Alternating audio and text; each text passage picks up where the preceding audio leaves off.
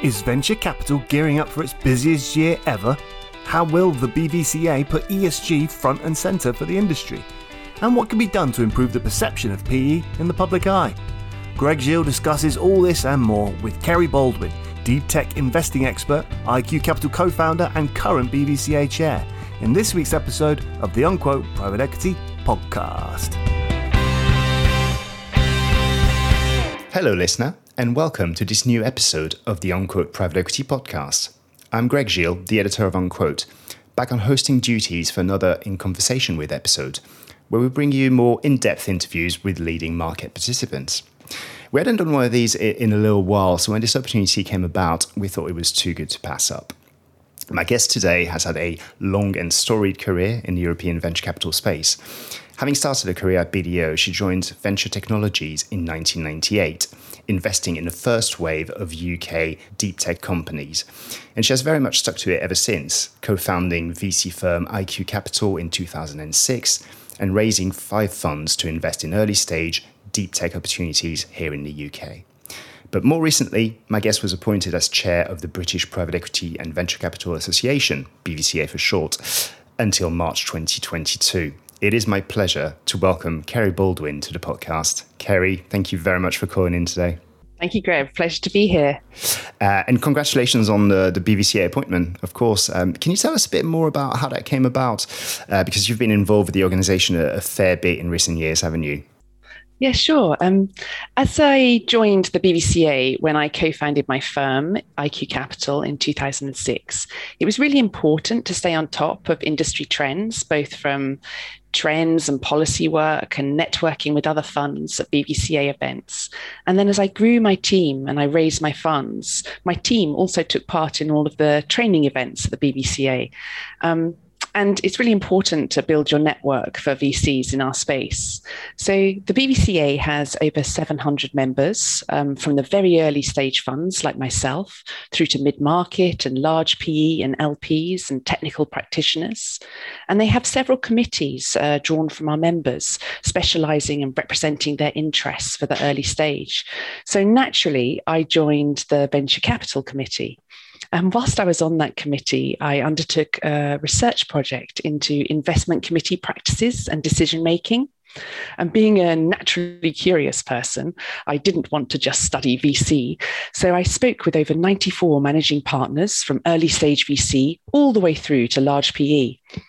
And I drew on all the exceptional governance from PE practices, and I mixed that with our agile venture IC practices. And lots of firms have actually changed some processes as a consequence. And following that, I was appointed to Council, which is a body of members drawn from all our different disciplines, advising on our individual expertise. And we help the super team at the BVCA. And obviously, for me, I'm drawn very much into the venture discussions, which have been extensive throughout the last year. Yeah, absolutely. A lot on your plate at the moment, I would imagine, given the context. And so perhaps you could maybe sum up what your priorities are going to be for this term, for the year ahead. Yeah, the priorities for me at the moment are obviously inputting into policy, which is going to affect our industry. ESG is very much on the agenda. We noted a PricewaterhouseCoopers report this month that had said 1 in 3 GPs have hired sustainability officers this year. You know, that's showing that ESG is not just a box-ticking exercise, it's actually a value driver. And we'll be working very much across the whole spectrum of ESG here. And with VC, what we can measure within our portfolio companies. And also this year with COP26, we've got so many solutions within our portfolio companies from our members, from my sector, which is really early stage innovation, right through to the larger infrastructure funds within our BVCA members investing throughout the UK. So we're going to be looking at all the portfolio companies that are helping drive towards that net zero target and highlighting some of these in case studies and mapping to the government's 10-point plan. And of course, diversity and inclusion is always a priority. It's a priority for every member firm that I speak with, attracting and maintaining diverse talent and ensuring that we have an inclusive environment, both within our investment firms and also within our portfolio companies. And this is all just very important because the UK needs to maintain its status as the leading destination for founders to establish their businesses, and also for funds to establish their base in the UK and invest throughout the UK with our favourable and competitive regulation. So yeah, those are the main priorities for me this year. Just a few things on the docket. It's obviously very, very busy times and very complicated times. I think with the events of the past year as well. So I wanted to ask you what's been the mood among BVCA members across the board at the moment. Obviously, we saw a lot of activity in Q4 last year, notably in Q1, and that's across the board. Venture, as you very well know, just completely booming in the second half of last year. It seems to be maybe a little bit of a cool down at the moment across the board. Do you think people are getting maybe a little bit more selective, a little bit more settled in their investment pace after that sort of crazy year? Or do you think there's maybe a bit of concern creeping in with the ongoing uncertainty? Well, I'd say from the venture sector, it's very buoyant. I'm seeing exceptional deal flow, as are others, and lots of investment in later stage deals we've seen. It's very competitive at their end.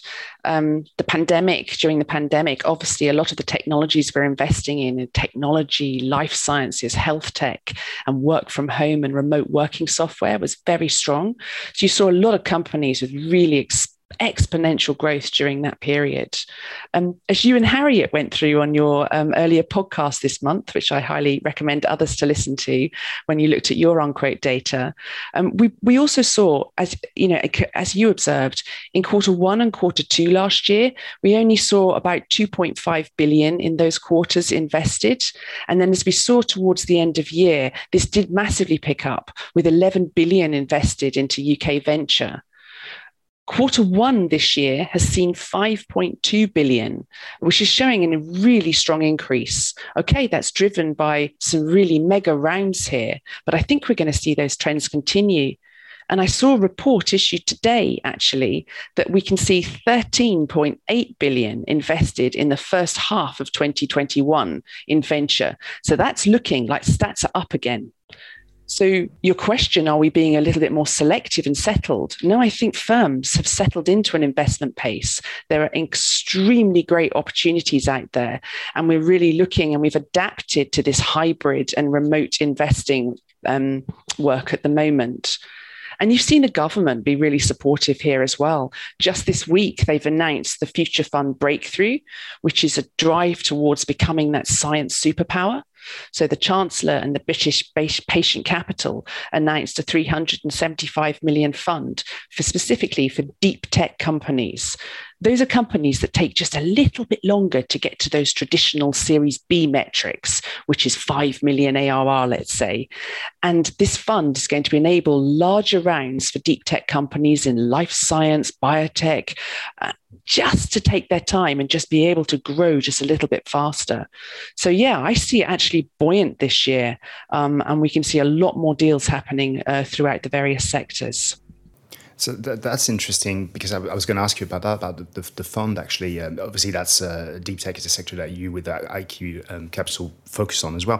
Do you think there should be more invested, either with support from the government, as pointed out, but also more VCs kind of targeting this space? In other words, do you see too much deal flow? Is there just too many great businesses to back out there and not enough capital ready to invest in it? A great question. And I think you'd have to look at the various stages. So in seed last year, so those very early stages, that sort of sub 3 million rounds, you saw a slowdown in deals. Probably because they found it difficult to raise, and a lot of the angels that traditionally support in those very early rounds weren't investing as much as they usually do. So yes, because we have such an incredible R&D base, such a strong innovation base in the UK, we do need more money to go into that sector because we've grown the sector so rapidly. We do need more money into those early stage funds. So yeah, I think there's more money there. But I also think that deep tech is very hard.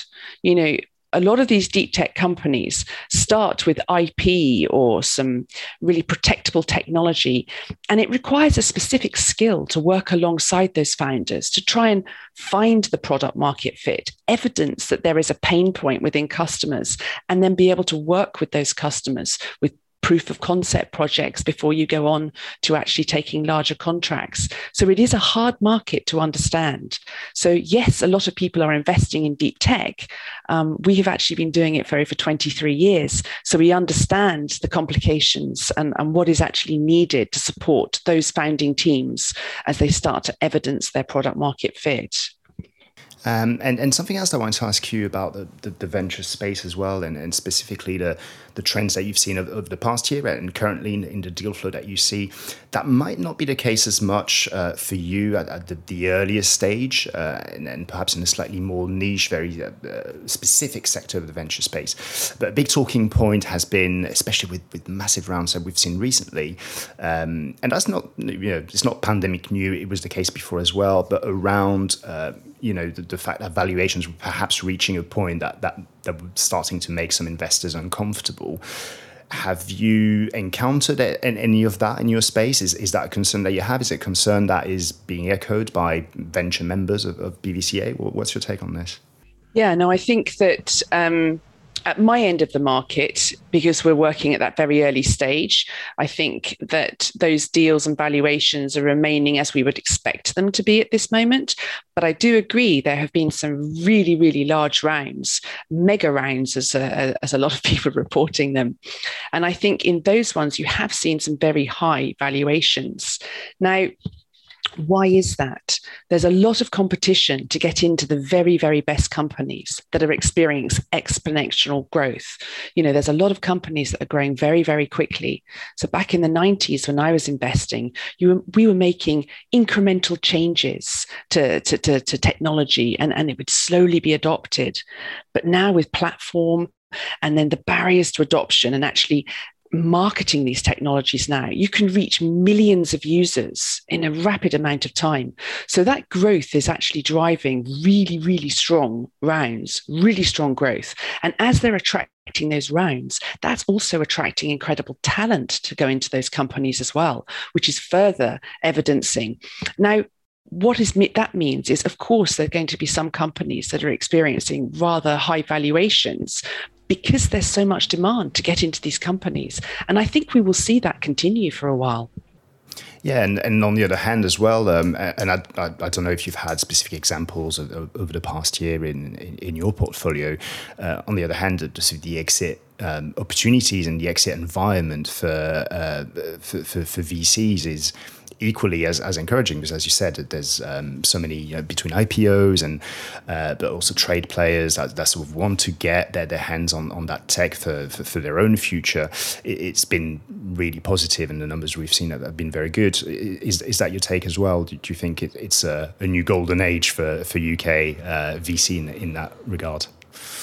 Very much. And, we've seen listings, and obviously the listing of Wise last week and how that's gone incredibly well.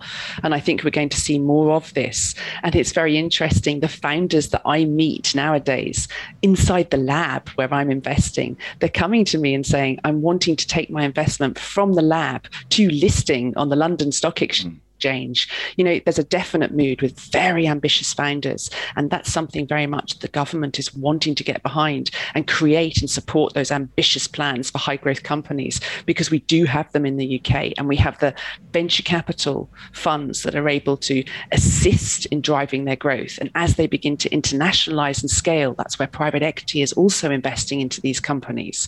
So you're seeing that ecosystem work very well together.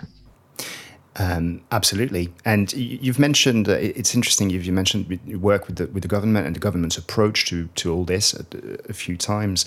And I wanted to ask you, perhaps last but not least, about the public image of PE, which is obviously something that's always been quite close to BVCA's heart. So we've had the impact of the pandemic on portfolio companies, the use of government lending schemes. At the moment, we see a lot of high-profile take private bids, and all it it feels to us, at least in that sort of, niche press, it feels like PE is back in the public eye a little bit, which obviously has repercussions on government perception of the industry as well. Do you have any concerns around that at the moment? And is that going to be part of your efforts in the coming months as well with BVCA? Yes, Greg. This perception shows us, I think, that there's a misunderstanding about PE, what it does and the value it brings.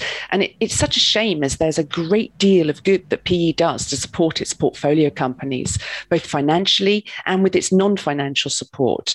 And the pandemic has shown us this widely, and certainly the PE houses that I've spoken with, and just what they've been doing to help their portfolio companies.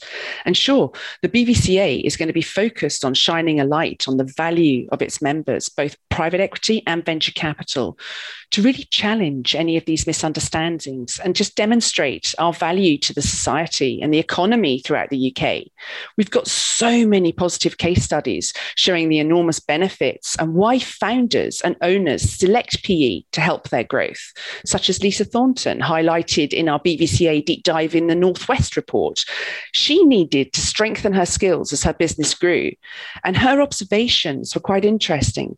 She said, during the private equity diligence of my company, the way they approached, they were able to show me areas that I hadn't seen, or they could really understand how to reach those different markets for growth. So she really saw that benefit in PE. And then if I take it right back to my sector, as I mentioned earlier, we have a company that I invested in out of the lab called Privitar, which does privacy engineering, right out of the lab in Cambridge, alongside some exceptional angel investors. And my skills are helping Privitar get to its product market fit and really start that early engagement with customers. Now, as it starts to scale, I bring in the next stage of skills. And the next stage of skills, in this case, were Partech and Accel, that were able to drive that innovation and that scale to the next level. And then, as Privitar starts globally expanding and having offices throughout the world and really engaging with so many different verticals, you're looking at a different set of skills. And that's where private equity came in to Privitar with Warburg Pincus and continued its growth. So you can see the chain of that ecosystem. And of course, these are the very case studies that we're going to be highlighting through the BVCA. Yeah, absolutely. And on the COVID side as well, because there was a bit of, especially early on in the mainstream press, a fair amount of, I think, confusion around, PE-backed firms using government loans. Is that okay, etc. And so we do, as you may know, we do the British Private Equity Awards every year with Unquote. And obviously we started last year, including a question around highlight some challenges that you've had in the portfolio with the pandemic, and how you reacted to that, how you helped your specific businesses, portfolio as a whole, etc. And the array of answers that we had to that was great. And I think we're collecting entries for this year's award at the moment. And again, we've asked a question with even more insight on a year of support, and just the fact that the support was so quick, and as was noted by a lot of limited partners as well, GPs were really able to get to grips with the crisis very early on, assess the impact, and then really help making sure that portfolio companies were well funded, had enough cash to last until the end of the year at least, that sort of thing. And it's not the type of stories that you hear too much about, but I'm sure BVCA will broadcast that loud and clear. We certainly will, Greg. Yeah. We certainly will, Greg. And thank you. I look forward to seeing the results of that when that comes out. Thank you. And I think that's all the time we have today, Kerry. But thank you so much for coming on the podcast. It was an absolute pleasure. Absolute pleasure from my side too. Thank you. And thank you all for listening to this week's episode. And remember, if you like the podcast, don't forget to subscribe on Apple Podcasts, Spotify, or wherever you get your podcasts from. See you on the next one.